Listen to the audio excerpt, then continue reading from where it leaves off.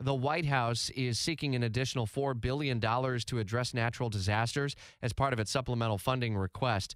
A sign wildfires, flooding, hurricanes have intensified, imposing higher than ever costs on U.S. taxpayers.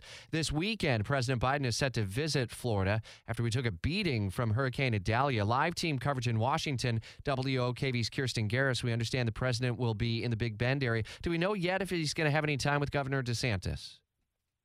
We are still waiting from the White House to get more details about this plan, but I know the president has been in close communication with Governor DeSantis throughout the week before the hurricane made landfall and obviously afterward.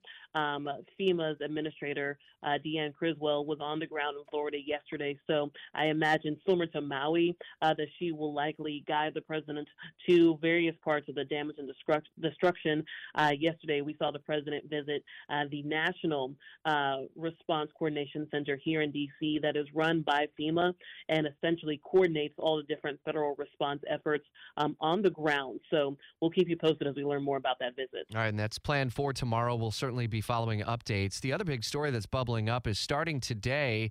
It shouldn't come as a surprise. We've known it was coming, but it may be abrupt for many. Interest begins accruing on federal student loan balances. That's right. So unfortunately, the honeymoon is over on that pandemic pause for basically 3 years. No one has had to worry about federal student loan repayments or interest, but that is ending. And of course, this comes after the Supreme Court shot down President Biden's student loan, the one-time student loan debt forgiveness plan. However, leading up to this point, knowing that this was happening, the Biden administration launched what it believes is an affordable repayment plan. They're calling it the Saving on a Valuable Education, or SAVE plan. And the White House says this is an income-driven repayment plan that determines payments based on a borrower's income and family size, not their actual loan balance. Under the plan, the White House believes that it will, or says it will, forgive the remaining balances for borrowers after a certain amount of time.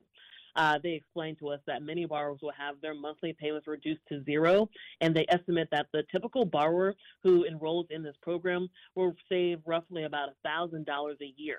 But as you know, this is Washington. We have heard from Republicans who have been very critical in general about student loan forgiveness efforts. They point to other Americans who maybe didn't go to college. They took the more, blue-collar route, or they have already paid off their debt.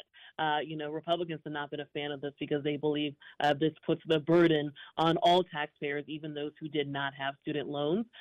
So in a statement recently from Senators Bill Cassidy and Chuck Grassley, who represent either an education committee or even a budget one, they called various policies from the Biden administration unfair to, quote, the ordinary Americans, 87% of whom have no student loans. So that is something we're hearing from them. All right, WOKV's Kirstin Garriss. As we approach the long holiday weekend, we won't connect on Monday because it's Labor Day. Are you going to be off celebrating that or maybe celebrating something else? Yeah. I love it. Yes, for those who don't know, 9481, that is Beyonce's birthday. Beyonce Giselle Carter, to be exact. Well, happy 904 Day as well, because we celebrate all things Duval that day. So happy birthday, happy Labor Day, and a happy 904 Day. Have a safe weekend celebrating, all right? Thank you, guys. Have a good WOKV News Time, 6:59.